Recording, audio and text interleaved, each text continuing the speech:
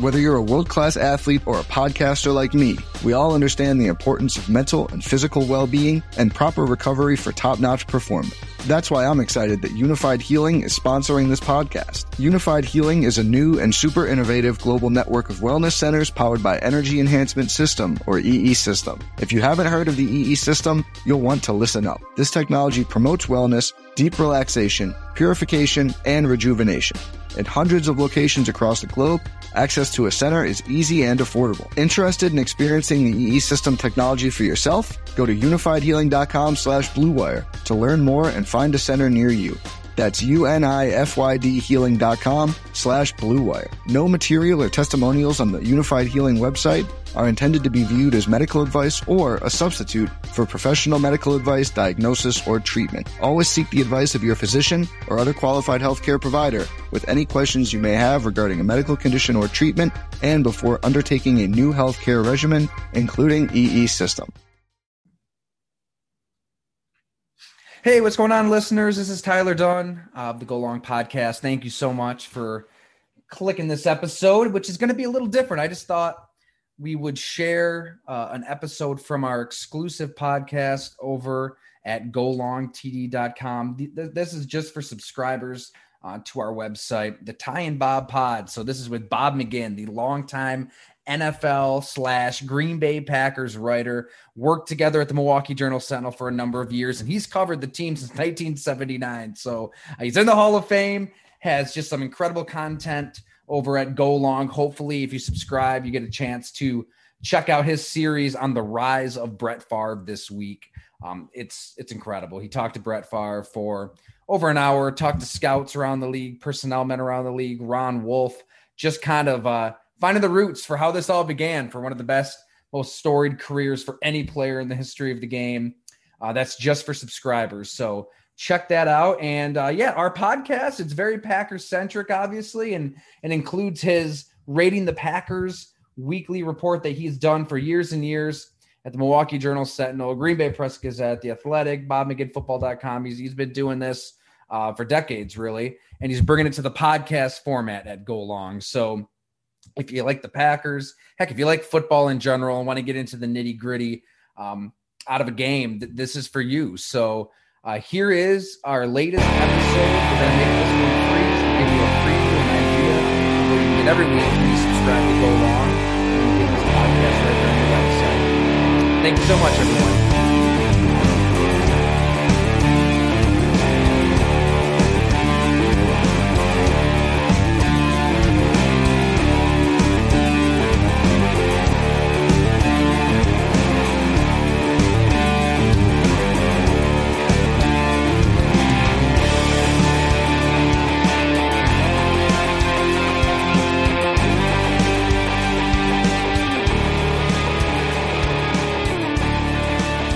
What's going on? This is the Ty and Bob Pod.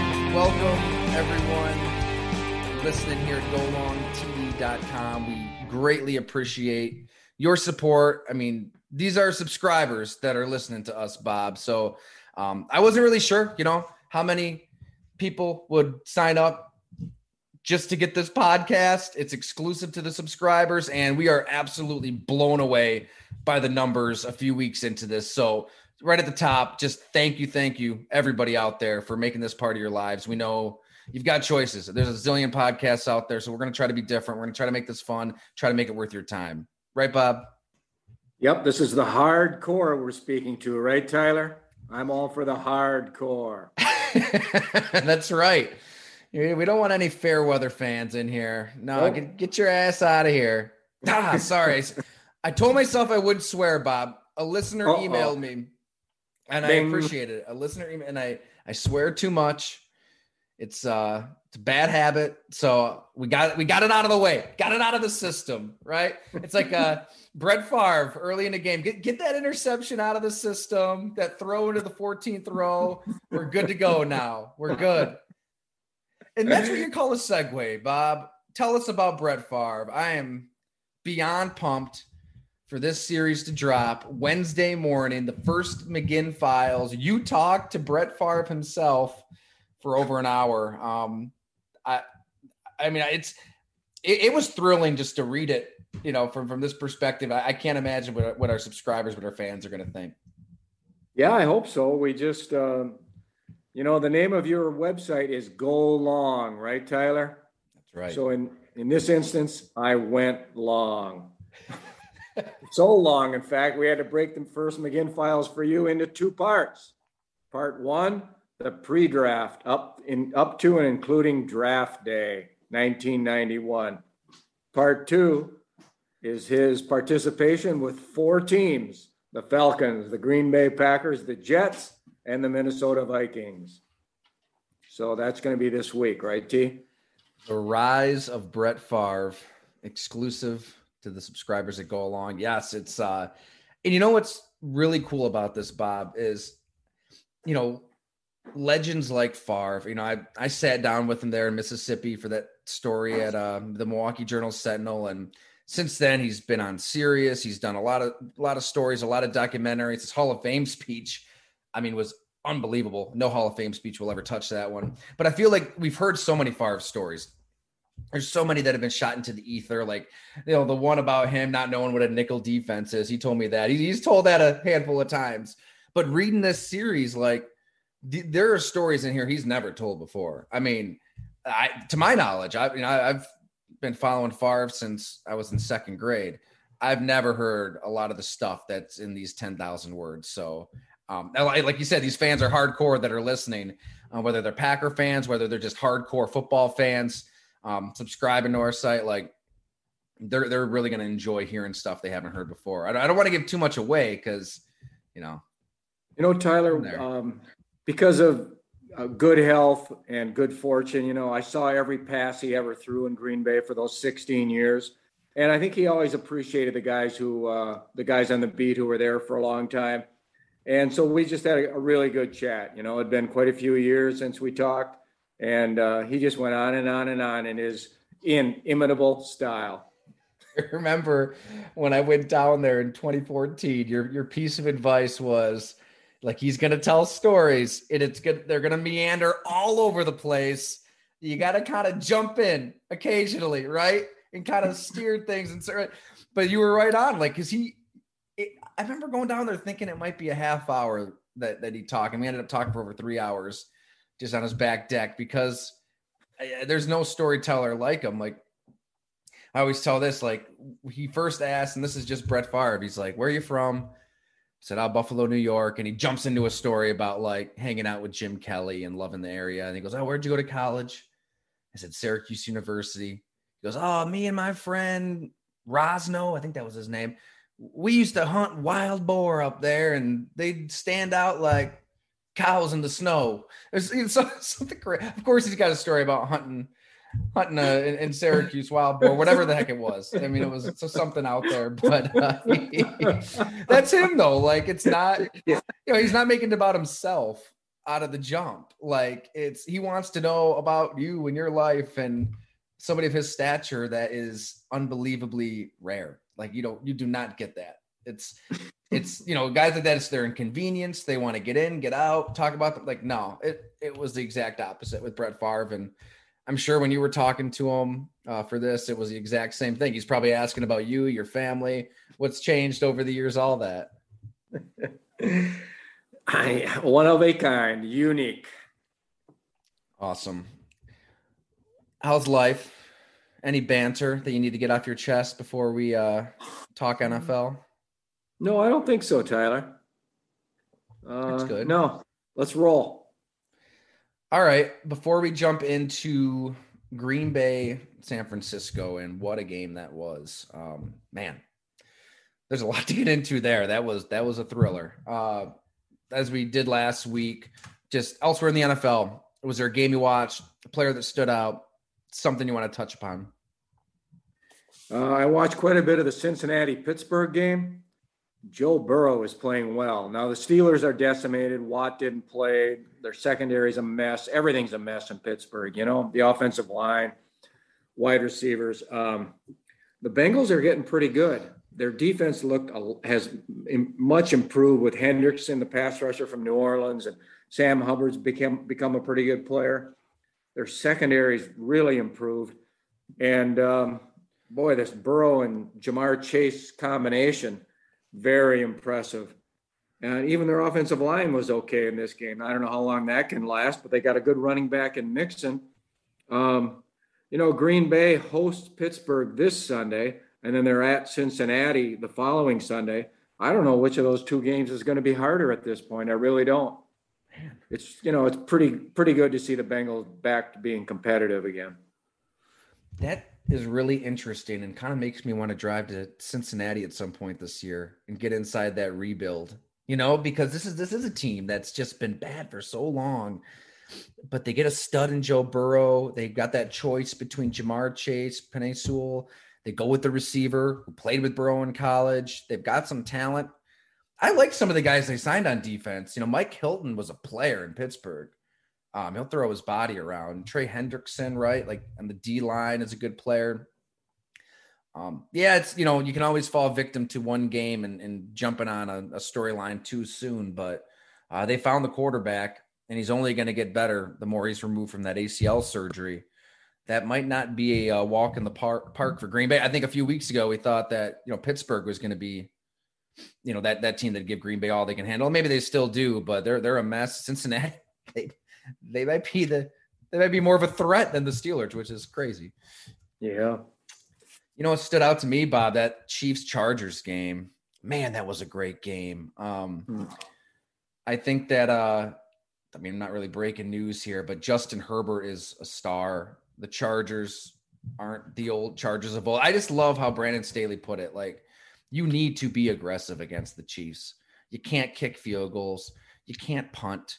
They were throwing late, even after they get this DPI penalty on Kansas City.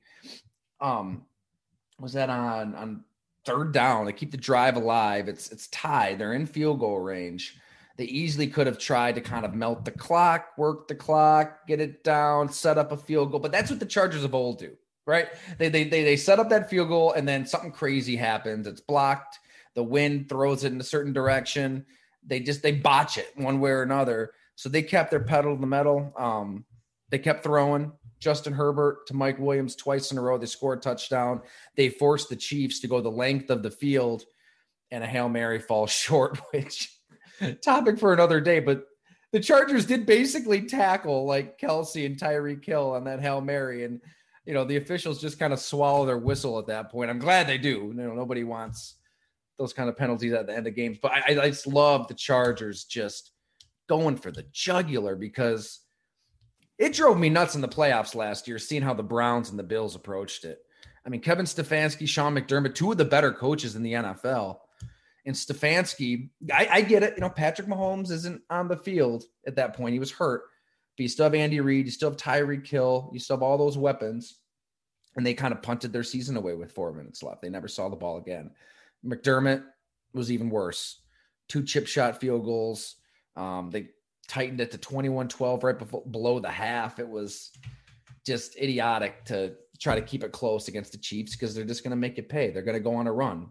Staley called them the Golden State Warriors. So just more than anything else on his resume as a coach, I don't care where he's been, what he's done, the fact that he wants to be aggressive and he's got the quarterback and they've got weapons. The Chargers could absolutely win the AFC West, and they could get to the Super Bowl. I'm sold on them. Tyler, who would you rather have? Mr. Josh Allen, Mr. Justin Herbert, or Mr. Joe Burrow? All things being equal for your team that you're general managing. Thinking of those locals that are subscribing and listening. I'm gonna hear it from them. Honestly, I think I would take Herbert, and that's a great question. And Allen was phenomenal. He looked like 2020 Allen against Washington. Now Washington's got that great D line, but their secondary is a mess, and he made him pay. He was incredible. But I think Herbert is just almost like the quintessential perfect modern day quarterback. He's accurate as hell. He's athletic enough. He's got a gun. He's got touch. He hits the deep ball. Allen's deep ball is that it's kind of, even last year was kind of iffy. I don't know. I think it's really close, but I would take Herbert. I mean, I love Burrow too, but Herbert's that good. I feel like he just doesn't flinch in pressure. Yeah. That's what we have to see with Allen. You know, he's they blown teams out. I mean, they blew a ton of teams out last year, but it wasn't that great in the playoffs. Not that Herbert's been in the playoffs. He's only been in the league 1 year. I just feel like deep into a fourth quarter, Herbert has a sense of calm about him that might give him an edge over Allen. You can't go wrong with any three of them. Would you take those three guys over Baker Mayfield? Yeah, I would. Okay. Like Baker a lot, but I mean, you tell me, Bob. I feel like, that system that Stefanski runs too has a lot to do with his success. And maybe that's why they didn't want to pay him that Josh Allen money quite yet. All right. Would you take those three players over Mr. Jordan Love? Well, we won't go that far, Bob. We're not. It's only 9:44 a.m. I'm not drinking any Bloody Marys over here. This coffee isn't spiked with any Baileys. Gotcha. We're taking Jordan Love over anybody. This is a Jordan Love friendly podcast.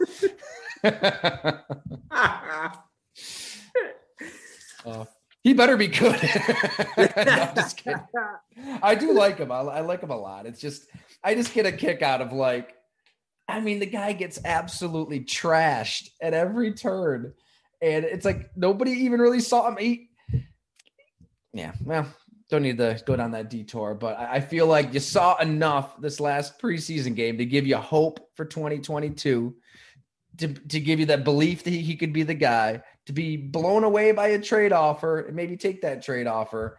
And we're going to get into it with this Packers 49ers game, and maybe we should just jump right into it. But this is why Brian Gutekunst, Matt LaFleur, Mark Murphy were okay with those 6 months of kind of getting flogged in the court of public opinion, right?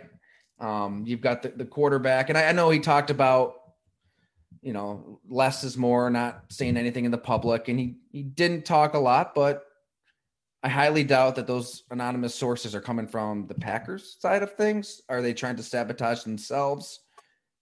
Doubtful. He wanted to punish them. I don't think it's a coincidence draft day that bombshell just drops. You screwed up my draft day. I'm going to screw up yours. But I think that I ripped the Packers for this as well, to constantly be begging and pleading for him to return when he doesn't want to be there, when he's punishing you. But this is kind of why they did that, because you have an MVP quarterback who just can turn it on like that with 30, 40 seconds left, whatever it was. 2 throws to Devontae Adams, field goal range. Mason Crosby drills it. Crosby, holy cow, ice in the veins. I still think long-term getting 4 or 5 firsts, 4 or 5 starters. They could name their price, especially before the draft, is the better move. But I do absolutely get the logic. We've talked about it on here. It's hard to win a Super Bowl. Realistically, 5-6 teams can win the Super Bowl this year. You're one of them if you're Green Bay. I get it. It's worth one more run. A game like this, I'm sure the Packers, it's just, you could almost feel it watching them celebrate after that kick. It was just this huge release of emotions for all parties involved. Management, coaches, players. They had to feel good. After everything, a win like that makes everything kind of worth it with what they went through in the offseason for 1 week anyways. It's a long season, but let's stop rambling. What was your takeaway from that game, Bob? Well, let's start. I'll just give the footballs and then we'll go by positions. Okay, T? The receivers got 4.5, O-line 4.5, QB 4.5, RBs 4, D-line 4.5, linebackers 3.5, DBs got 3, kickers got 5. Very, very, very rare, Tyler. 5. Special teams 2.5, overall 4.5. The stars, Mason Crosby, number 1, Josh Nijman, number 2, Aaron Rodgers, number 3. Devontae Adams is a tight 4, along with Kenny Clark and a couple others. Matt LaFleur and the Packers, they generally, really throughout Rodgers' career, they've blown out most of their opponents. I mean, these games, it was all kneel downs last year. I think they had kneel downs in, they won one playoff game. I think 13 of their 14 or 12 of their 14 victories, they had 2 or 3 kneel downs at the end. They just don't play close games. But they played a close game here. And, 37 seconds left, no timeouts, need a field goal, got to get 39 yards. That's tough. And they made it happen. San Francisco scored too soon. They snapped the ball with 12 seconds left on that play clock on the touchdown. They weren't going for the end zone, throwing to 44. The fullback used it, but he got in there. A couple missed tackles. He got in there. They could have knocked off a couple more seconds had they squibbed that kick and made Green Bay return it. Mm-hmm. So rather than 37, it would have been 32. But they took their chances, and Aaron Rodgers beat them along with Davante Adams. So that's the intro, T. The disparity at quarterback on full display. Maybe people had a different takeaway than I did. I'm looking forward to hear what you have to think about Jimmy Garoppolo. But, I mean, that turn into a side with whatever it was, 5 minutes left, the drive before, and chucking it into the ground like a clear fumble, and he didn't seem to really understand what he did even after the fact, and said it was like an unfortunate call by the officials. Like, just, ridiculous play where he's kind of turtling. I think that's the best way to describe Jimmy Garoppolo in the pocket. He just turtles. Like, the Packers had 11 quarterback hits. They got pressure. Good for them. I feel like Garoppolo just is so immobile. He can't evade anybody. Like, that's such a disadvantage in today's game if you've got a quarterback that can't move. So that drive, it seemed like that was it, right? I mean, Aaron Rodgers, Davante Adams, they're going to go for the kill shot after that. They sidestep that kill shot. They force Green Bay to kick the field goal. They go up 6. And yeah, Jimmy Garoppolo takes them right down, but I don't know. Like, with George Kittle and Deebo Samuel and Kyle Juszczyk, like, those seemed like, and I'm a quarterbacks guy. I'm going to always pump up the quarterback. I think that those guys really lifted him up in those moments too. Give Jimmy credit, but they made 3 incredible plays to get San Francisco down there. And then just inexplicable, 12 seconds left on the play clock, and you snap it when you've got all 3 timeouts. Green Bay has no timeouts. Right. Kyle Shanahan's a really smart guy. I mean, maybe he was in Jimmy Garoppolo's ear telling him, like, don't snap it too early. If he wasn't, it's on him, but I would think that he'd be on top of that situation. But I mean, those 2 mistakes, the fumble, the weird spike, lateral, whatever the hell that was, fumble, and the play clock. That's the kind of stuff that Aaron Rodgers just doesn't do. Like, he isn't going to make those kind of mistakes, and he's going to pounce exactly like he did. Fred Warner doesn't drop enough on that one play. You're going to get into the nitty gritty, but to me, that's the takeaway. Like, Jimmy Garoppolo is going to take you so far. It's maddening because he's very good. Like, he'll win you games. But there's a reason he overshot Emmanuel Sanders in the Super Bowl. And if he's the quarterback, it's just not going to end the way San Francisco wants it to, despite the roster they have. Jimmy was handicapped. He had no run game here in this one. He was down to his 5th running back. You go from Mostert to Wilson to Mitchell to Hasty, and now you got Sermon, who obviously isn't ready to play from the Buckeyes. Mm-hmm. They had no run game, and so then that exposes Jimmy, just his failings.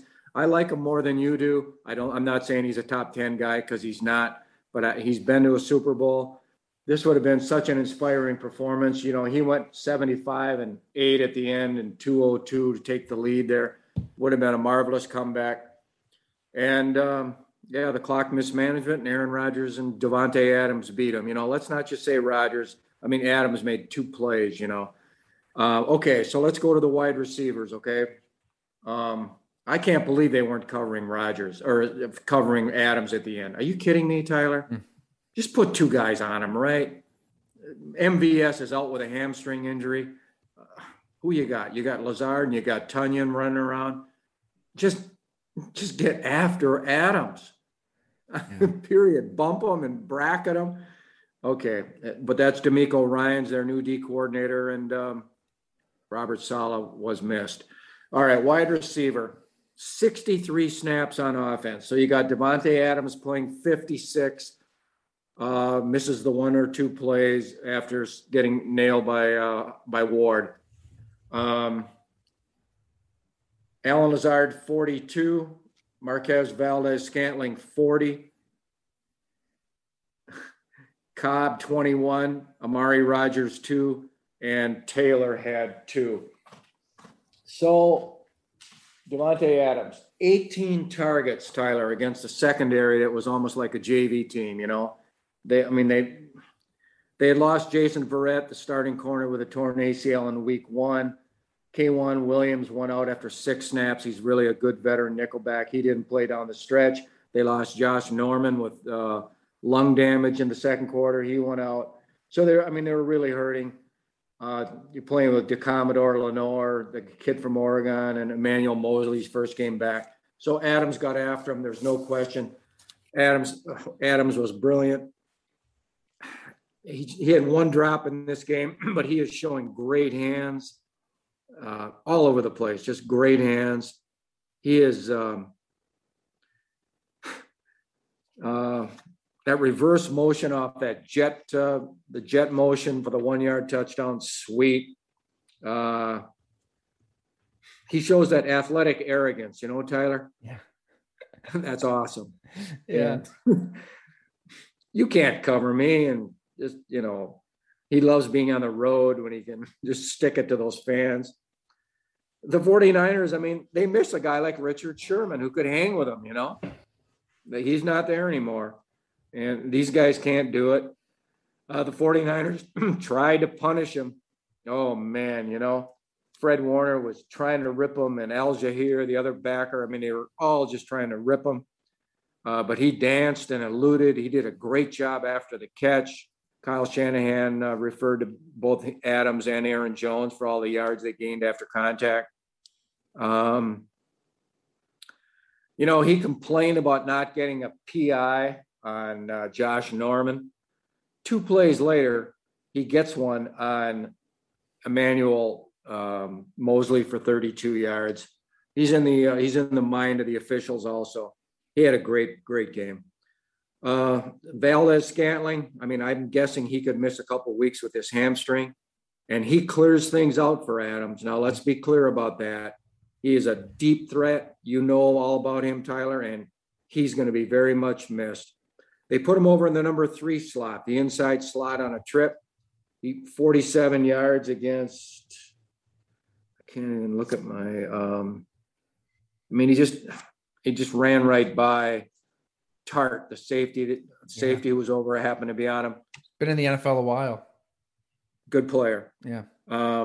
Again, he was number 3 on the 12-yard touchdown, left to right, right to left, the corner over there when Lenore wasn't deep enough. And then he left with 7:39 left with that hamstring. Alan Lazard made 2 really nice plays. I mean, crisp releases, outside release. He ran right by K1 Williams early for a big gain. And then he had a 25-yard PI against Lenore later. He blocked Nick Bosa on a 3-yard touchdown, very impressive, so Jones could score untouched. They played Taylor. They played Cobb a little bit, non-factors. Tight ends, you know, Robert Tonyan did probably spend as much time blocking as he did running routes. He had 46 snaps, 13 from a 3-point stance. Mercedes Lewis had 25 only this week, 14 from a 3-point. And then Josiah DeGora played some as well. Tonyan, he was there to help Yosh Nijman against Nick Bosa, and he did a really good job. At times, there was once that 97 just plowed him right over, but then he came right back and knocked Bosa down on the next play or two. He also got a long PI on, I'm struggling reading my writing here, Tyler. I really am. On 54 on Fred Warner, 24-yard PI. Lewis, Boy, at times he did some really good blocking.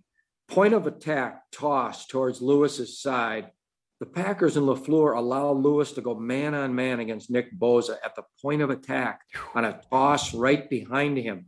He took Bosa about 6 yards downfield, and it was a 9-yard carry. Bosa was totally out of the play, and Lewis got the last shove in too, and Bosa just raised his hands like, okay, big fella, I got it. He backed right off Mercedes Lewis. Who was he, 36 years old? It was a very impressive moment. It's like that old man strength, like when you're kind of wrestling around with your dad and you think, oh, I got this guy. He just kind of ragdolls you, right?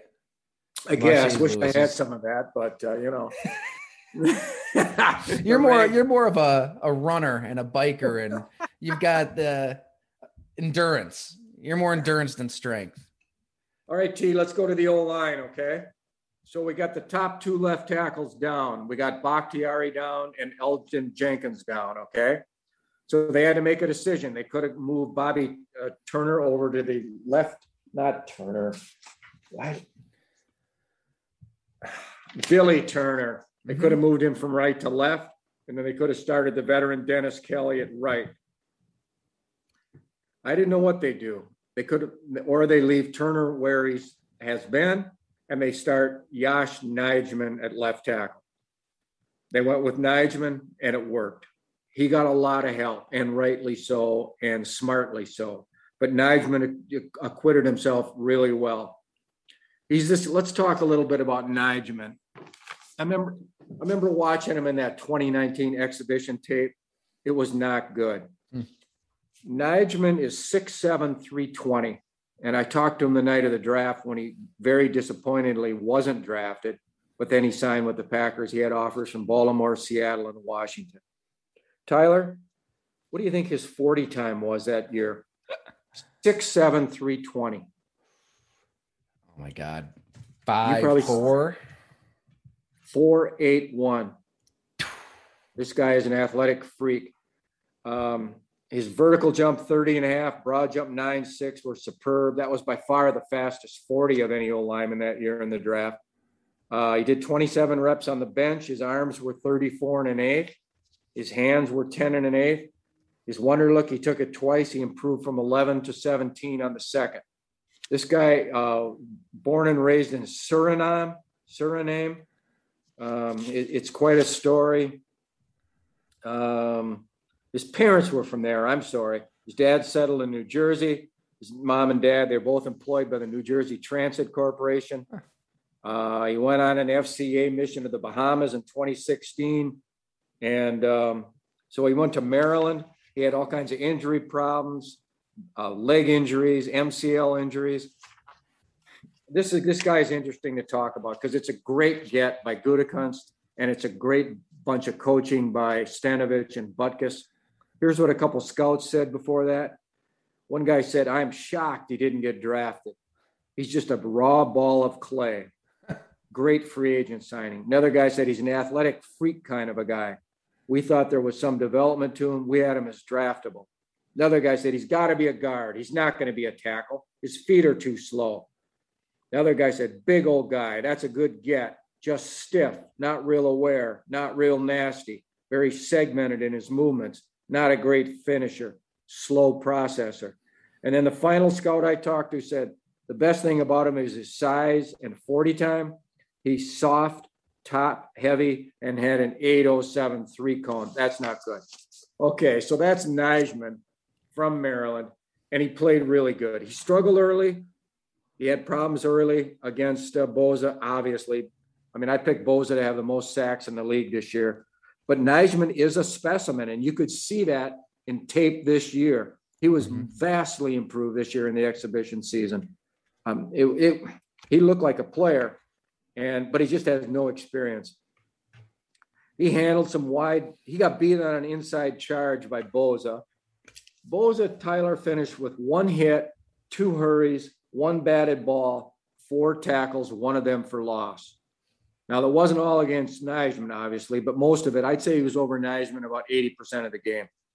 The guy played well. He came off the ball. He's a load. Yes, he got beat. Yes, he had 2 penalties, but it was a very impressive moment. So when you look at Green Bay right now, they have the five. How many linemen they got? They got 5. You got Jenkins 6. You got Kelly 7. You got Bakhtiari 8. They got like 8 guys right now who can play. Oh, Patrick is 9. They got everybody but Hansen, who's totally unproven. So of their 10 old linemen, we kind of think 9 can play. So that makes them kind of immune from injury, All right, let's keep going. Real quick though on Nijman, Yeah. like what's the future for? I mean, did you see enough to suggest like, okay, this isn't just a 1 week SOS kind of start where he just saved the day? Like you said, he got help and it wasn't all pretty, but I mean, I think when everybody saw the injuries that Green Bay was dealing with, you assumed Nick Bosa was going to wreck this game and it was going to be disaster, and it was anything but. Does he have a future? Like, could he be somebody they count on, beyond just a 1 game spot start down the road? I was going to compare him to that guy from Washington for a few years, that Ty Nsekhe. Yeah, Nsekhe. Nsekhe. Yeah, he's good. And then he signed somewhere a year or 2 ago. He was in Buffalo. I think he's in Dallas now, right? Is he? Yeah. Okay. Pretty good player. Maybe Nijman's better than him. Nijman looks like he can play guard. He's 6'7", but he doesn't look it. He's thick, Tyler. He comes off the ball with low pad level. He's low in his stance. I think he could be a guard. I don't know how they're going to keep him after this tape gets out. I mean, Bakhtiari will be back. But, if Billy Turner, who's playing surprisingly, shockingly well right now, he's getting up there too, but maybe they got Nijman at right tackle or they have a fill-in for Bakhtiari. I mean, this is a huge get right now. I mean, everybody's ripping Gutekunst for, they didn't draft a receiver in the first round. They could probably use another weapon right about now. But look at everything he's done beyond that. Like, finding a player like this is remarkable. I mean, he all these little nooks and crannies on the roster, they've uncovered real talent that you need in a primetime moment. So what a find. All right. It's not like they have Buckner anymore in the middle of that San Francisco line, and he was the guy who wrecked them with Bosa in 2019 twice. They have okay players. Armstead's not Buckner, and the inside guys are okay. So the pressure totals, I mean, I liked all these players. Runyon gave half a pressure. It's pressure defined as sack, hurry, and knockdown, okay? Myers allowed 2. Newman allowed 1/2. Turner, 0. The only bad runs, 1 for Nijman and 1 for Myers. A really good performance.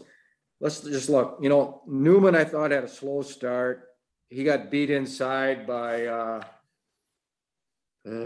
Zach Kerr on an inside play for 2 yards. I mean, he lunged, got beat twice, but the ball was out. I mean, this offense protects these linemen, and that ball was coming out Sunday. He got splattered by Armstead one time on a pull, but again, he was okay. A winning performance. DJ Jones, their nose tackle, he really humbled Corey Linsley in one of those 2019 games. Boy, but Myers hung in. Myers is on the ground. He gets off balance at times. He had a premature snap. He got yelled at on 4th and 1. I guess you could blame him. We'll get into that in the quarterback thing. Again, a winning performance. Runyon, he showed good movement. He blocked Warner on an early screen out in space. He was up against Kinlaw, a top 12 pick a couple of years ago in the draft. He didn't back down. The last series, on the 25-yard pass to Adams starting out that thing, the ex-Ram Eckebaum came through on a stunt, and man, he barely stopped Eckebaum from getting to Rodgers, but he did. He got the job done, and he just barely did. On that play. Yeah, okay. And then on one after that, Bosa came on a TE stunt. And again, Runyon stopped that stunt beautifully. And that enabled, I think, the 12-yard, 13-yard pass to Adams. Runyon had two big blocks on that final series. Turner, what can I say? He faced pretty good players, D. Ford, Samson Ekebom, and Arden Key.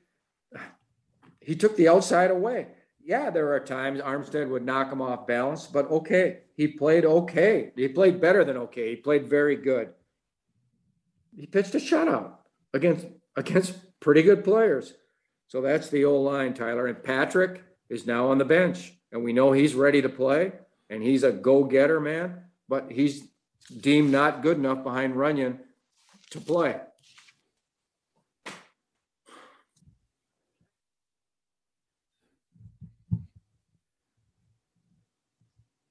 And we're back. Good. All right, Bob, what's next? All right, let's go to the QBs, 4.5 footballs. They had a great game plan, and Rodgers executed this thing. He was calculating. He tries to control a game with his mind, and he did this. He got rid of that ball just fast before the rush could get there. He was totally in charge. D'Amico Ryan's the new D coordinator. He blitzed 5 or more, 28.6%, kind of an average number. 2 6-man pressures included in there. But Rodgers pretty much handled it all. One thing interesting, Tyler, when they did get to him, which was only he was down twice, but the 2 times he was down, 1 sack and 1 hit, he just goes into that fetal position. He is so smart with that. He does not expose himself to injury, very seldom. And that's a good reason for his longevity. Now, he broke the collarbones on the scrambles, remember? And he got a concussion in Detroit on another scramble. But in the pocket, he has not really been injured hardly at all. And he's just smart, man. He covers the football with 2 arms. He knows when to say when, and it's over and he's down. They used a lot of a jet motion, maybe with 3-4 seconds left in the play clock, or 5. They did that 15 times this week, only 7 in week 2 and 11 times in week 1. They're trying to influence those linebackers and trying to get everybody to reset on that 49er thing.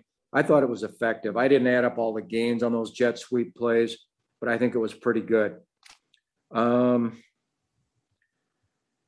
He was getting the ball out. They used a lot of 2 tight end formations, again, to chip. 3rd and 6 before the first touchdown. Man, he eluded Boza, escaped to his left, had another defender coming straight ahead and gunned that ball to Adams at the 1 for a gain of 14. Brilliant stuff. Okay, he had a couple bad misses. He squandered 2 timeouts himself in that second half. So the game comes down to 37 seconds left. Got to get 39 yards. He's got no timeouts. He's got no MVS, and he's got to get a field goal. He threw the first ball over 54. Again, Runyon, a great job of protection that time. He gets that man down. He may have held him. Rodgers hangs in that pocket the way he trusts his offensive lineman now. One thing about Rodgers, he does trust his people to do the job. He always has been able to have great pocket presence. And he put that ball over Fred Warner, one of the fastest, best linebackers in the business. It was an amazing throw. I don't know what Ryans was doing, allowing Davante Adams to run gaily through his secondary. And then a few plays later, he threw another ball, just kind of a nice flip. Again, he wasn't heavily covered, and he got it done, and Crosby made the field goal. It's a great come-from-behind victory for Rodgers. He had a delayed penalty. That's about it, Tyler. 4.5 footballs. That's such a good point, too. I can remember on the beat, even in 2011 was just domination up until that playoff game, but maybe it was 2012 into 2013 a little bit. You could sense occasional frustration in the offensive line, with that propensity to keep a play alive. which is part of what has made Aaron Rodgers so special. And I mean, a lot of times Mike McCarthy's sending a play in. He might not like that play, might want to work outside the confines of that play, make a little magic. But I think a lot of those offensive linemen were like, dude, like, trust us, stay in the pocket, like, just kind of follow our lead, and that play will be there. Maybe a loss to the Giants comes to, I can't remember the exact game. There was one game where the frustration, you could feel it in that locker room. I don't think the offensive line talked to us all week. They kind of did a little mini boycott on us because maybe they were kind of biting their own tongues. But that was part of the reason, right? That trust just wasn't there. So what a sign of growth, at this point of his career. If Aaron Rodgers really wants to play into his 40s, follow Tom Brady's lead, that is a huge step he had to take. So if he's taken that step, maybe people should start believing a little bit more that he can make this happen later into his career. I'm going to interject this because it's fresh on my mind after doing this Favre story that appears tomorrow. Sure. But Brady, Rodgers, and the whole gang, another reason for that trust in the offensive line is the rules, Tyler. Oh, my God, yeah. Not only does he have a good line, but that's not the only reason he's standing in there, because he just cannot get drilled. It just doesn't happen. This game, forget passer ratings. It's a joke comparing it to guys of the past. It's an absolute joke. All these passer ratings are through the roof, and they should be. There's no fear in playing that position anymore. No, you're absolutely right. It's a different game. There were so many moments. Again, I mean, Jair Alexander, that penalty on him when he hit Jimmy Garoppolo. I mean, get the hell out of here with that. That's playing football. But it happens every game. It happens every game. So if you're a quarterback, you can just kind of stand in that pocket and know you're not going to get hit that hard. That fear isn't there. That's why Favre played in the golden age. That the mid 90s, that was really when football was at its best. That's when football was really football. So I totally agree with you. That's a good point. It was pretty good before that too, Tyler, young man. I wasn't alive, so I don't know. It was mayhem then, Tyler. Well, I've always been so ignorant when it comes to old time football, 50s and 60s. I think I did one of those top 10 shows on NFL Network, and I was asked about Otto Graham, and I was just like mocking him. This was probably 4 or 5 years ago. And I said something like, well, he's playing against guys that were like shoemakers and bakers and worked in steel mills as side jobs. Like, this wasn't real football. I will say, as I've lost hair, as I've gotten older, as I've had 2 kids, I respect the birth of football. And you know why I do, Bob? We haven't even talked about this.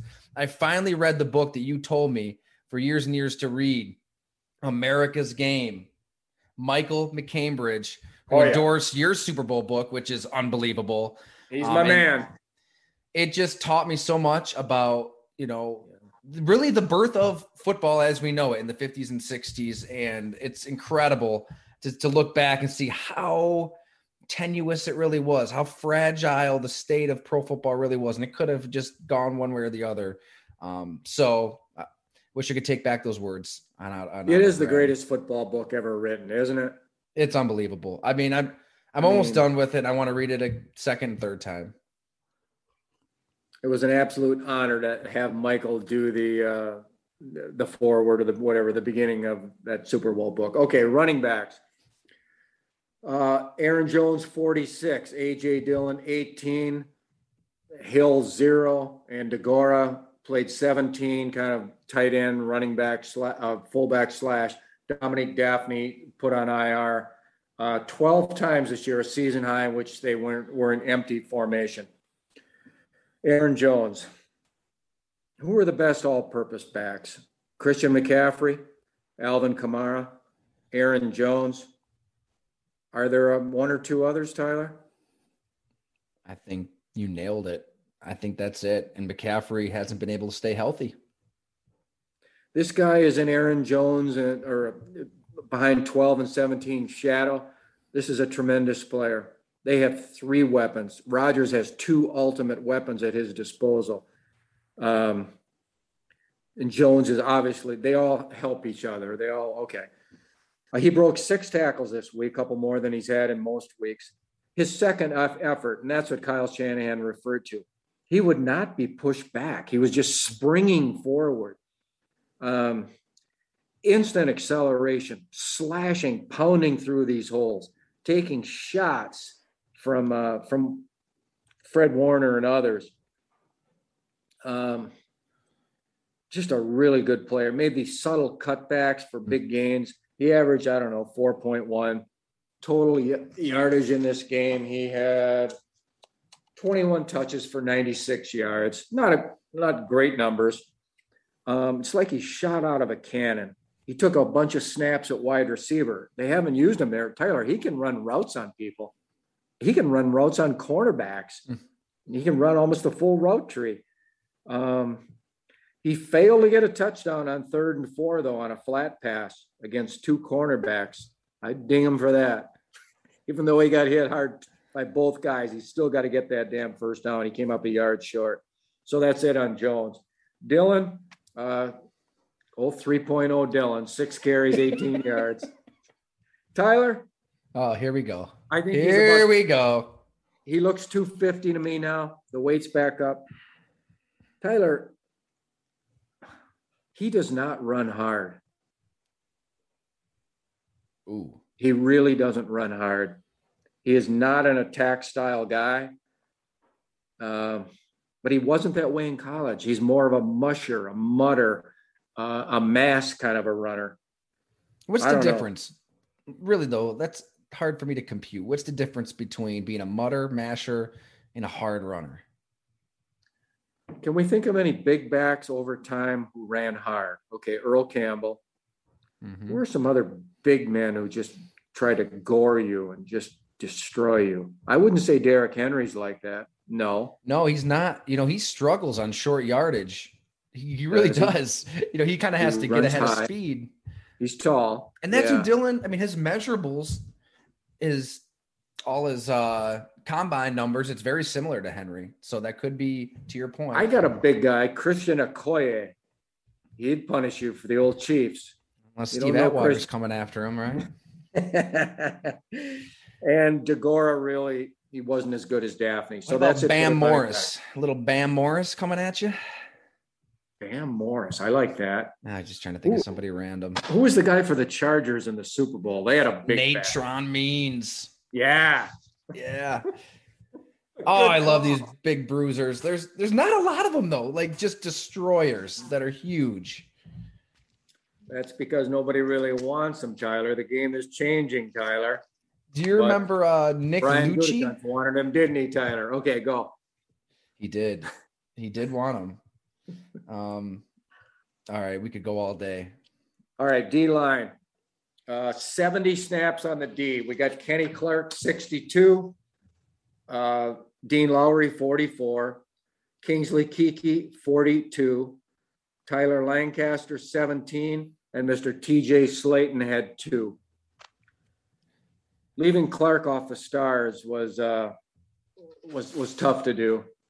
The guy had 5 pressures, a 1 half tackle for loss, played really well. Now, Mack, the center, Alex Mack, certainly, and he's 35, I think, and he got after him. Right away, killed Mack for -3. He missed 2 tackles in this game because he was so far deep in the backfield. He was just blowing people up, and but he just happened to miss or whatever. And then other people finished the guy off. Brunskill, the right guard, was really overpowered by Clark. Just he's only 6'2", comes in off the ball low, both arms extended, locks out into Brunskill's chest, and just walk him back. The guy was really kind of overwhelmed. Brunskill battled, but he wasn't strong enough to handle it.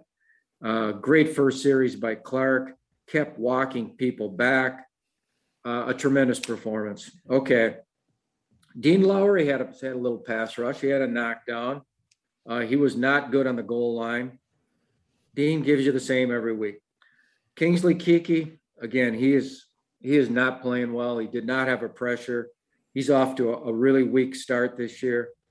He's fallen a tad from favor. They're starting to give Lowry now some nickel snaps alongside Clark. And boy, that was Keke's role virtually all last year. And then the 2 weeks, he blew that lane integrity on the 26-yard scramble by Goff last week. And The coaches obviously saw that. Lancaster is doing some things. Now, he's a good athlete out of Northwestern. He doesn't look like it, but he timed and tested really well. He set up a sack with the rip. He went by Alex Mack. He's got pretty quick feet. And he helped on a 3rd and 1 on a stop. He was instrumental in stopping Mr. Trey Sermon for no gain. So Lancaster had a pretty good game. And that's it for the D-line. Strikes me as a very poor man's Kyle Williams. You know what I mean? Kind of very poor man's paupers. Homeless man. Even if you're a homeless man's Kyle Williams, you're still pretty good. No doubt. Yeah. Mm-hmm. Hey, that was a nice play by Dean Lowry, though. That little spin move, and then he smashed Garoppolo late. Yep. So, yeah, like you said, he kind of is the same player week in, week out. All right, let's go to the outside backers. Za'Darius is on injured reserve. You got Preston Smith, 5'7", Rashawn Gary, 51. Mr. Garvin had 20, and Mr. Rivers had 13. Okay, Gary had 3.5 pressures. Preston had 2. Garvin had 1.5. And that was it. Okay, Gary. He was only on his individual rushes, single block 25 times and double team 4 times, 13.8%. He should have done more damage against the right tackle, Mike McGlinchey, where he was matched up this whole game. Didn't really get it done. He's a high energy player. There's no question about that. It's kind of mechanical what you see his rush. He does not have a full arsenal yet in his 3rd year. That energy, he gets cut by Sermon, bounces up, piles on for, I think should be a partial sack on Garoppolo. The sack went to 91.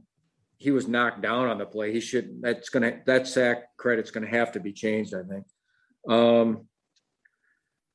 Preston Smith, he did some good job setting the edge. Against that run game, that outside zone, you got to get up the field about 3 yards and get leverage and turn that ball inside. And Smith did a lot of good things. He's playing pretty well, Tyler.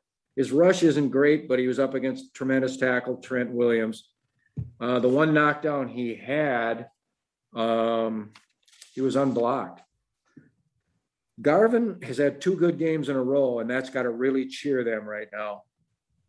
He was unblocked and he had a knockdown that caused an interception, but he was okay. He got mauled by Williams once on a run for 16, but I kind of like the guy right now.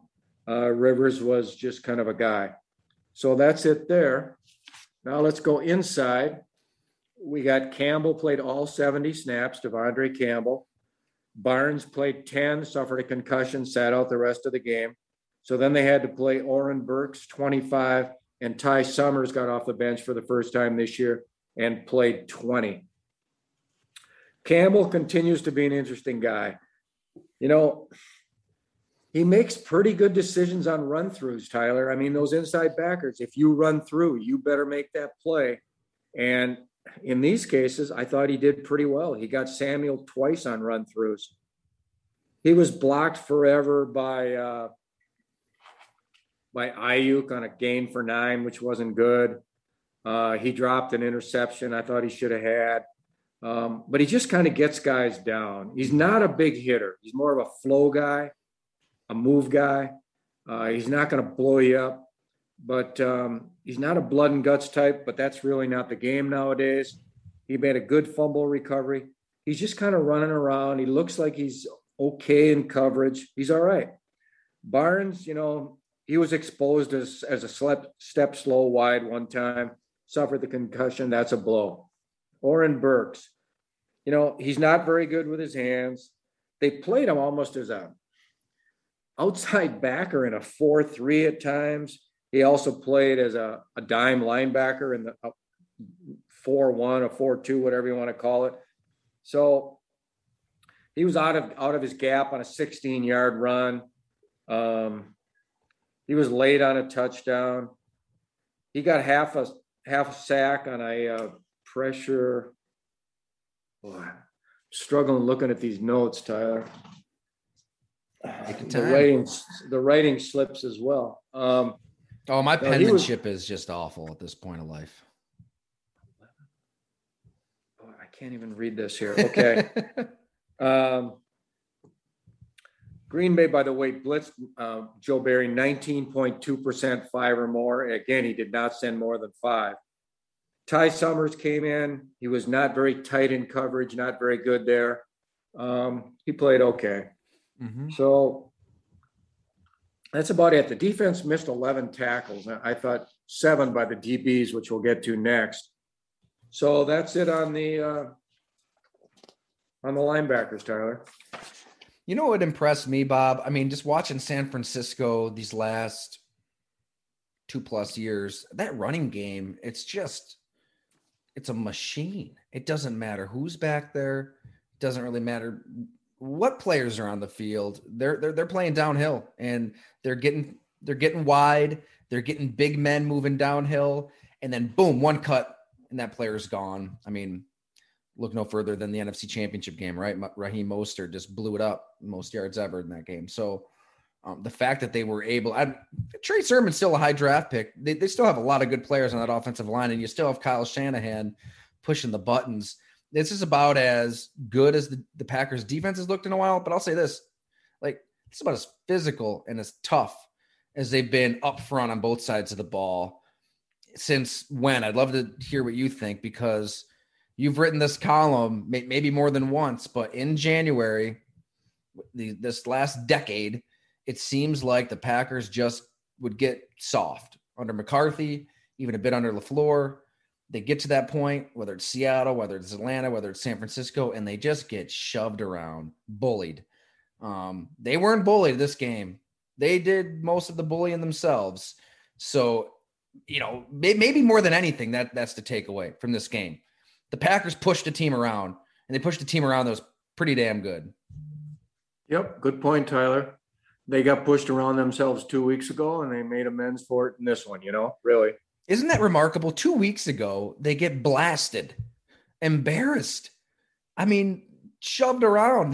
We're thinking red flags all over the offensive line. And I know it sounds a cliche. It is a week-to-week league. It really is. Things change fast. And, we're not the only ones who don't know anything. They don't know anything, really. I mean, the GMs and the scouts, they can't predict these games. You just don't know about these teams. The league is very close. All right, DBs. Alexander played all 70. Stokes played all 70. Guy played 8 snaps in week 1, then 44, and now 70.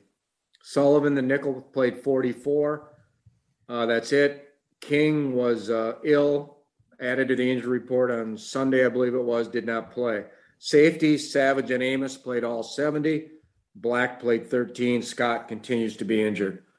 With King out, he would have been, we assume he still would have started, and then he would have moved inside in nickel, and Stokes would have played right outside. Mm-hmm.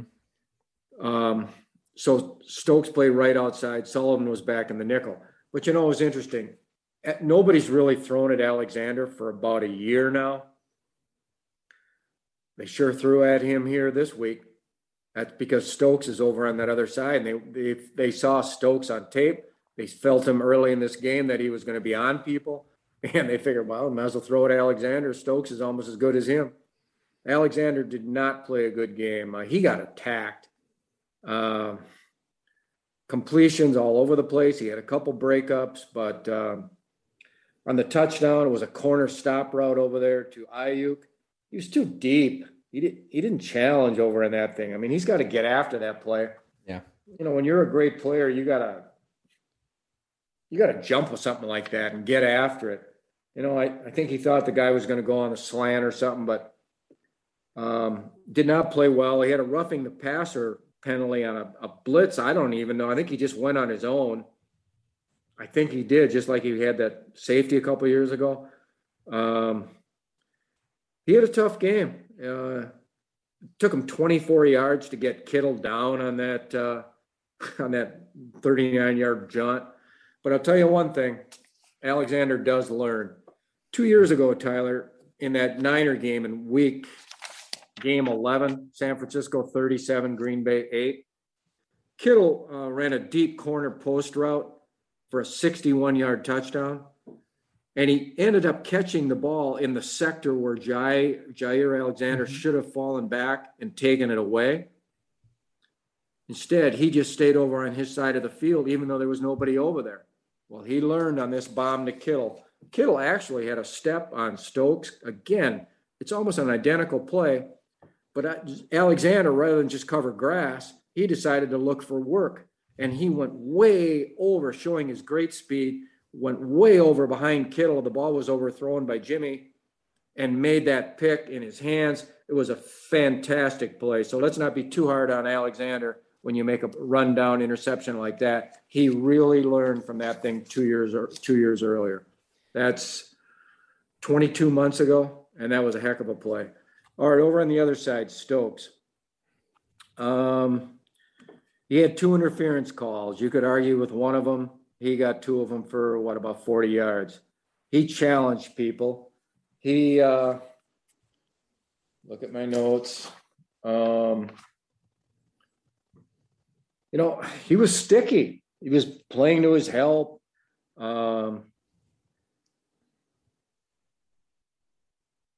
He could have made a better force on the Lance touchdown. He made a terrific breakup on a late corner route to 19. Deebo Samuel. Impressive. A good opening start for him. Sullivan, he made a 3rd and 6 breakup early. I thought he was rerouting and jamming some guys in the bump zone. That was impressive. But then he got burned by the longest play of the day. He got burned by that 39-yarder to the tight end, Kittle. Missed the tackle on Kittle at the end of the game over on the sideline on a 12-yarder. Had a holding penalty. So he was up and down. And that's it at corner. So we don't know what's going to happen with King this week. Let me ask you this, Bob, for a little historical perspective. The Packers' first-round cornerbacks, think back to Antoine Edwards, Ahmad Carroll, Pat Lee was a second-rounder. And obviously they've taken up Demarius Randall, safety corner kind of guy, Quentin Rollins. Kevin King was a second-rounder. They've really, and then obviously they hit on Alexander in 18, but they've missed on a lot of high picks at cornerback over the years. Is that something you could see like right away? I feel like that position, you're out there on an island, like you're going to find out if a guy can hang or not pretty soon. Did you know with those guys where their careers are going to go early on? Because early on with Stokes, like you said, it's very, very early on, but he battled. There's a lot to like. Not asking you to forecast his future, but with those other guys, like could you tell like Ahmad Carroll's getting burnt like toast here? Like he's not going to hack it. I try not to have those thoughts when I was on the beat that much, Tyler. I had all those scouts comments always on my brain from the pre-draft, and I'd be weighing them every time I'd see a guy. I'd be thinking of all that stuff, and I would reread those remarks, and so there'd be good and bad generally on every corner, and I would just try to wait, and I wanted to wait before really making any kind of a judgment. That's just the way I was. I was just trying to be real calculating a little bit on that. Sorry, T, but I hear you. If he delivers, I mean, this is exactly what they need. I mean, really, you seem to like King more than most, but those mistakes have been pretty glaring. And if they can get a corner opposite Alexander, hey, look in the division, man. The Vikings, they're throwing the ball all over the place. Kirk Cousins, might have been a little quick, kind of writing him off. He looked really good against Seattle. They're gonna need Stokes in that game. Right. The missed tackles here, 7. Sullivan had 2, Amos had 2, and Savage had 3. Okay, at safety, Amos. He's got to make that play on Lance on that 4th down touchdown. I mean, he's got to recognize it, and he's got to get the lineman Mack should not have been able to get to him. He's got to react and make the play, and he didn't. He got worked again on the touchdown pass to Juszczyk at the end of the game. Mm-hmm. I mean, it was man coverage. He was so far off. There's only 12 yards to go. He's so far off because of his athletic limitations that he couldn't even make the tackle. He missed the tackle at the 4, and then the guy ran over Black. They got to hide him. And I know he makes dirty, thankless hits, and he's appreciated for that, and that's why he's in there. But people are going to continue to try to match up on him. Savage, well, we saw him this week. Tyler, people are going to play action this guy deep. He wants to get nosy. He's impatient. He wants to get into the action, and I get that. But when you're playing deep, which he is most of the time, you've got to stay back. And you watch, Roethlisberger will be trying to play action him deep this week. He is active. He was headhunting in this game. He does play high. He will hit. He had a tough breakup against Samuel. He had a tackle for loss. So that's Savage. And Black's really a non-entity. He took a bad angle on the 39-yard bomb to Kittle, and then he got run over on the goal line. So that's the DBs. All right, now the kickers, huh? The kicker's got a 5. Tyler, this is so rare, but what are you going to say? I mean, Crosby, he hits from 54 right off the bat. Right hash, the ball was hit straight. He hits from 38 from the left hash. Again, the ball was hit straight. And he hits from 51 to win the damn game after being iced from the left hash. He hits that one straight. You know, for all the years Crosby's been in this thing, 15 years, he has had very few game-winning deals like this. He and I used to laugh about it. There just haven't been that many. The Packers have routed people, and they're just by circumstance and chance, he just hasn't. His kickoffs, 6 of them, he averaged 67.0, 4.13. You know, when that guy had that 68-yard kickoff return, there was Crosby, right? Yeah. He refused playing the angles, playing it smart, refused to give the outside. Guys running down the sideline. He wouldn't let him go out into the main part of the field, but yet he was giving up yardage, but yet he knew if the guy tried to stay on the sideline, he would push him out of bounds. That's exactly what happened. The guy's a tremendous performer. What a kicker. What a draft pick. Ted Thompson did that in the 6th round out of Colorado in 2007. He's a great player. Boy, this punter, Bojo Bajorquez, 3 punts, 54.7, 47.0, 4.75 hang. All 3 of them were tight to that right sideline, Tyler. They wanted direction. At this point, he is so much better than the Scott guy who used to punt into the middle of the field, and he was erratic. This kid is hitting the ball. He's been unreal. So that's the kickers. We got to talk about Mason Crosby for a second, Bob. I can remember, I just pulled it up here as well. I wrote a feature on him in the 2013 season. So remember, it was 2012 that Mike McCarthy, Ted Thompson, the Packers could have easily just washed their hands. He was the worst kicker in the league in 2012, 63.6% that season. So what did they do that offseason? They bring in Giorgio Tavecchio. I remember that watching that kicking battle all training camp. Giorgio was good. Like, he might have even made more of his kicks than Crosby. Didn't have as strong of a leg as Crosby, obviously, but he really pushed him day to day. And that was something the Packers just didn't do. They never really brought in competition for Mason Crosby, but obviously in 2013, he was money. At the time I wrote this story, it was 13 games in. He was 29 of 33, 88%. But he really broke down how he was able to bust through that, because kickers, so mental. I mean, it really is. You can look at the best kickers in NFL history. I mean, Mike Vanderjagt at one point was the best, and then he shanks that kick. Peyton Manning calls him an idiot. His career is over. I mean, you could be one of the best kickers in the league, and your career might be done just like that. You get inside your own head. But I thought it was really interesting how, he did little things, like he wrote messages to himself: be smooth, be consistent, have a good tempo, don't go too quick. to get that in his psyche. He leaned on family. He didn't really pay attention to the tweets and fans coming at him. But I think the number one reason is that he was able to kind of bust out of it.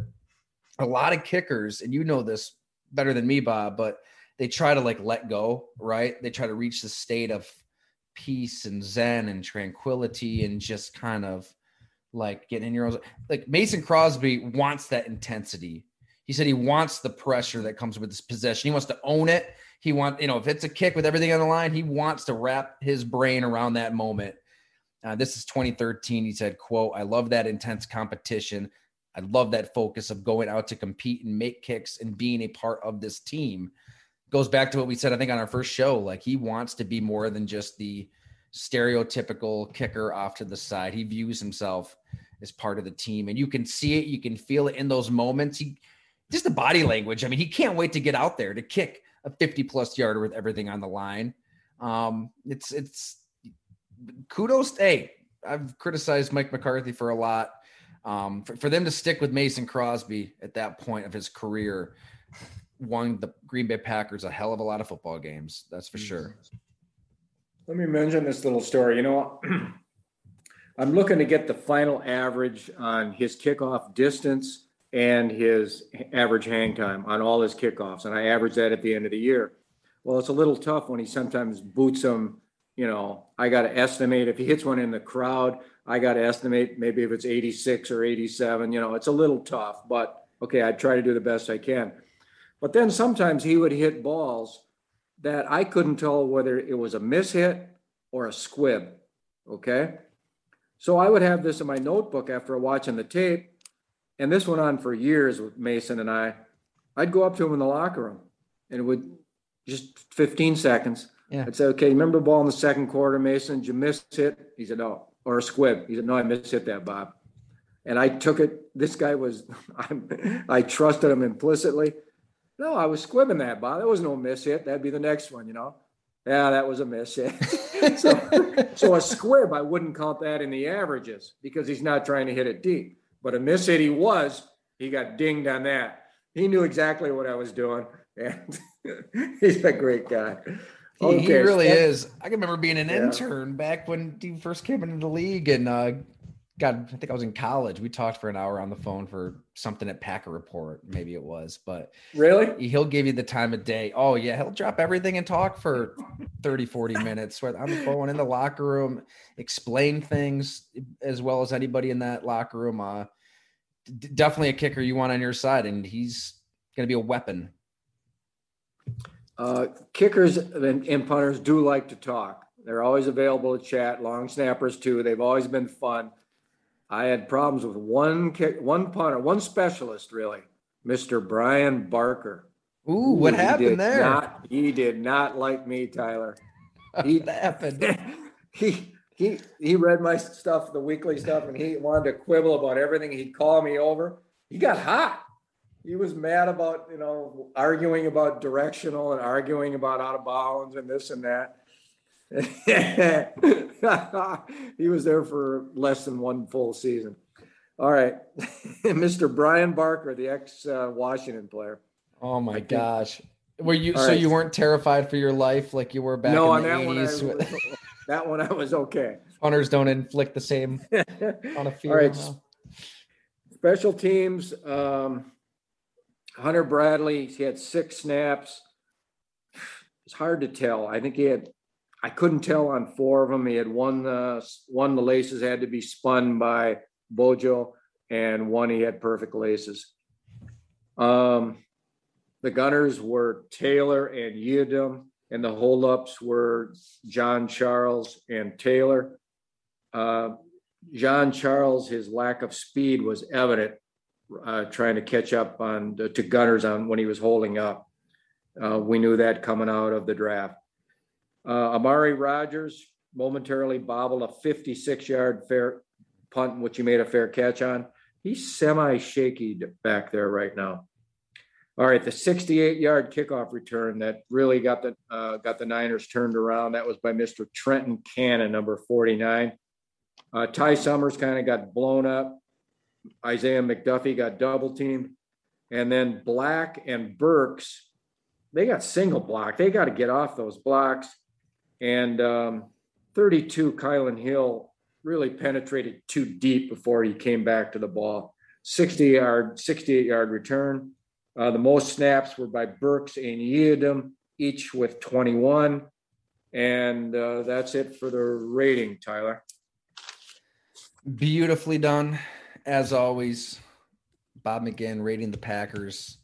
Yeah, what do you take from this? Is this a game, a win that's going to springboard this team? I don't think it's going to change in a hurry in this league, but boy, there was a lot of emotion poured into that game in Santa Clara. You could see it on the field. Everybody spilling out of the field, players going nuts. What does this win mean? Like, what does it really mean to you? When they lost that game, they'd be tied with the Lions, and had the Lions won that game on that last kick, they'd be three of them at 1-2. Now they're at 2-1. They're a game ahead. They're just a really good team, and they were 13-3 the last 2 years for a reason. They had all this distraction and nasty stuff in the off season. They were terrible on opening day. They were okay on the second game, and they were terrific. So they've had one of each so far, and they have a very, very tough schedule ahead. They do. You know what, though, in that division, the Bears are a mess. The Lions, you got to love to compete. Like, they're fighting. I'm watching that Ravens game. They're obviously they got a long road ahead talent-wise. The Vikings have talent. We'll see if they can put it together. They could easily be 3-0, but within the division, if you're Green Bay and you're playing like that, there's nobody that you're that concerned about. Right. So they should go 6-0 in the division, which is 6. How many more they've got to get? They got to go, there's 6. So then there's 11 more games. They can go 6-5 in that, can't they? Oh. That gives them 12-5. Of course. Sure. Yep. If not more. Okay. That's it, Tyler, there. Shall we, Bob? Everybody's favorite part of the show. McGinn's memories. I don't know what's about to happen. Usually you give me a little teaser here. So I'm pretty excited for this, Bob. We're going to have 2 really quick. The first one is going to be the shorter one. On November 8th, when I saw the kick by Tucker, it just immediately drew me back to where I was on the Tom Dempsey kick. November 8, 1970. I'm a freshman at the University of Michigan. Been there 2 months, living in West Quadrangle. Everybody called it West Quad. We were quaddies. It was the worst dorm on campus, built in about 1925. It was a real pit, okay? And I was in West Quad Adams, and down below in the basement in West Quad Adams, they had a TV set. And it was like one of those big fat consoles, maybe only 22 inches, but in a big wood console. And somebody had stuck it there were rabbit ears, and somebody had stuck it on an old wood desk that used to be in everybody's room. And then there was just a bunch of crummy wood chairs in this like cellar room. So I was studying or something, and I came down there middle of the fourth quarter that day to watch the end of the Lions-Saints game, okay? And there was about 10, 15 guys in there. And all of a sudden, Dempsey comes out with the club foot, right? Kicking it conventionally. Tom Fears had just been fired as the Saints coach, and Mr. J.D. Roberts was taking over his first game. It was at Tulane Stadium, which hosted the Super Bowl that year or the next year. I don't know. And he made a 63-yarder. Wow. Guys, a couple chairs were thrown over. Everybody had their jaws open. I mean, it was stunning. I could hardly see it on this black and white tube. You know, it was just an awful thing, but I'll never forget it. It was a hot day. They never won another game that year. The Saints finished 2-11-1 in their 4th year of their existence. The Lions went 10-4, but they lost that baby 19-17. Okay. How would you describe his foot for people who may not know? Well, he had an old kicking shoe on, but he had the toes. Everybody had that square toe, but he had a club foot, so it was real small on that kicking foot. Yeah. You know, the guy kicked for a long time, Tyler. He's a Milwaukee native. He was a draft pick. That was his second year. He kicked for 11 years. made the Pro Bowl his rookie year, lifetime field goal 616, extra point 894 lifetime. Thomas John Dempsey passed away, 6'2", 255. He was a big one. He finished 61.6% and had himself a nice career. It's crazy how the expectations for kickers has changed. But the one I want to discuss most occurred on September 22, 1991. And this, people, is what happens when you don't have a left tackle. So the memories of Yosh Nijman, especially against Nick Bosa. Well, the Pack was going down under Lindy and Fonnie. They were going down to Miami that year, Joe Robbie Stadium. And the temperature, Tyler, was 86 degrees with humidity at 75%. Okay. Dominic Gentili, the trainer, told me after that he had never had more problems with heat than they did that Sunday. He estimated 10 IVs. Wow. Virgil Knight, the strength coach, said when he was at Auburn, they had 20 IVs in situations like this. Tight end Jackie Harris was so messed up. I was walking out of the locker room 75 minutes after the final gun. Harris had to be carried from the trainer's room, and the club personnel had to get him dressed. So this is the heat we're on.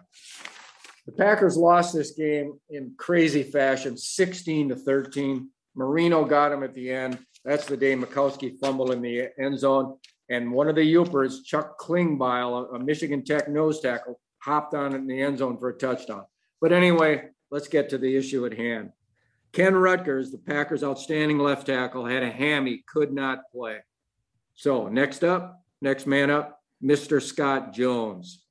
12th round pick of the Bengals in 89 out of UW, University of Washington. Scott was an ex-tight end. He played 1 year of a left tackle at Washington, got drafted, played some for the Bengals, played some for the Jets, and now he's on the Packers, third team, okay? So Scotty is up against his foe in this game was defensive end Jeff Cross, Cross. He was a Pro Bowler and a really good player. And I know the Pack was petrified. All right. So how did Scott's debut go? You can't even believe this, Tyler. Okay. The first series ended on a punt. Jones I'm reading my story, looked shaky on the first two passes. Then he cost the Packers a 21-yard reception by Charles Wilson with an illegal hands to the face penalty against Cross. On the second series, he was penalized for a false start, then got beat for a sack by Cross on third down, a spin move. Now, 6 plays into the third possession, he was running downfield on a 23-yard completion to Wilson, and he quit. He walked off. He took a powder. So I interviewed Scott after the game, and the other players in this locker room, Tyler, after this heat and this defeat, they were just pissed.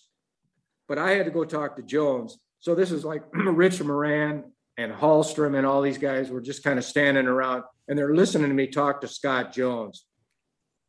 By the way, Billy Ard, a backup guard, had to play left tackle the rest of the game, actually did pretty well. So here's Jones's explanation. I ran downfield and I had nothing left. I was spent.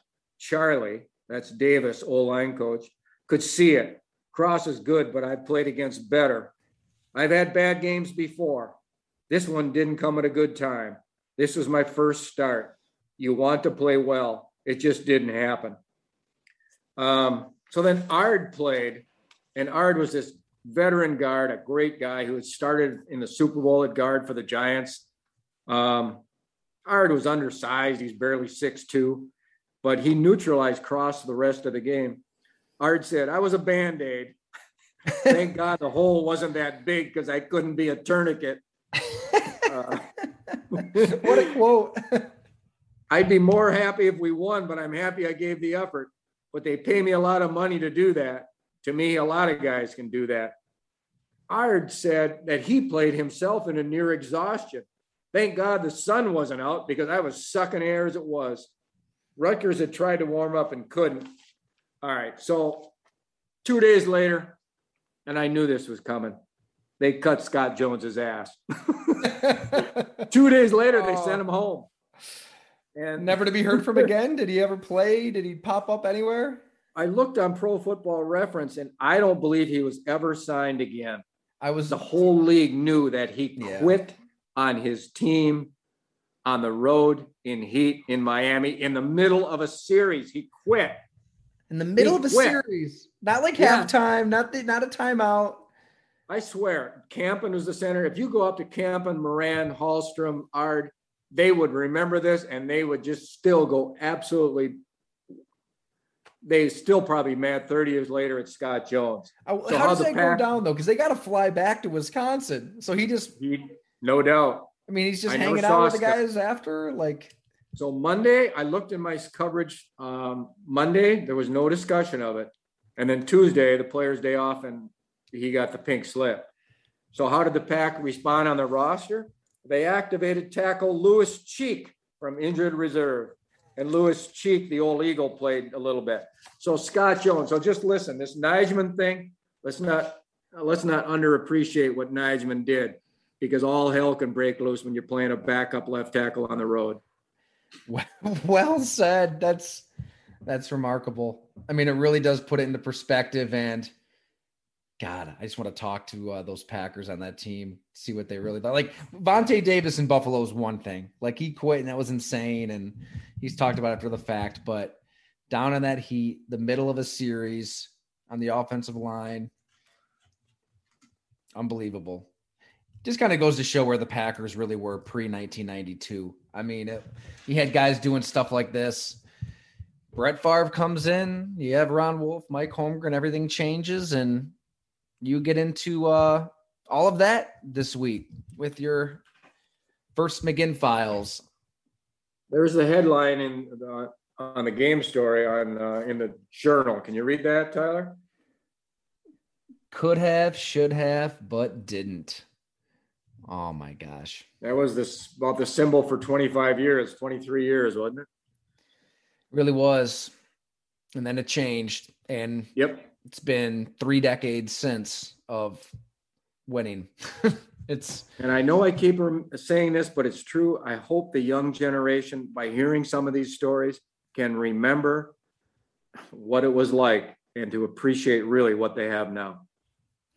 No doubt about it. I think the running joke with locals is they call it entitled town. Like that generation feels very entitled because it's just been division championships, Super Bowl expectations year to year to year. You know, when I moved from the Packers beat to the Bills beat, you know, when I came back home to Buffalo in 2015, you could really, I mean, the fan bases are so different, you know, in Green Bay, that expectation is always sky high. And it was like, they'd lose to San Francisco in the playoffs, and it was, you know, get rid of this guy, get rid of that guy, fire the coordinator, fire the coaches. And I love that about Green Bay. I love that the expectations were that high because it felt like as a beat writer, I mean, you had to feed the beast every day because that's what they want. That's what they deserve. And the Bills fan base is equally rabid, but it was at that point, you know, in the throes of a 17, 18-year playoff drought, just looking for any shred of hope. You know what I mean? Like Tyrod Taylor busted onto the scene and won the quarterback battle over Matt Castle and EJ Manuel that summer. You know, he had a little scramble against the Panthers in the preseason. The stadium went nuts. Like they're ready to anoint this guy. Like there's any side of hope is magnified. And it was really cool to kind of compare the two and still compare the two because now the Bills are trying to get to that place. Now the expectations are getting there where they are thinking Super Bowl. So can't wait for everybody to read this. GoLongTD.com. Check it out. Part 1 drops Wednesday morning, part 2 Thursday. I think everybody's really going to enjoy this, Bob. And thank you for taking the time to write this, to chat with Brett at length, all the scouts. Don't want to give too much away here, but there's a lot going on. Thank you.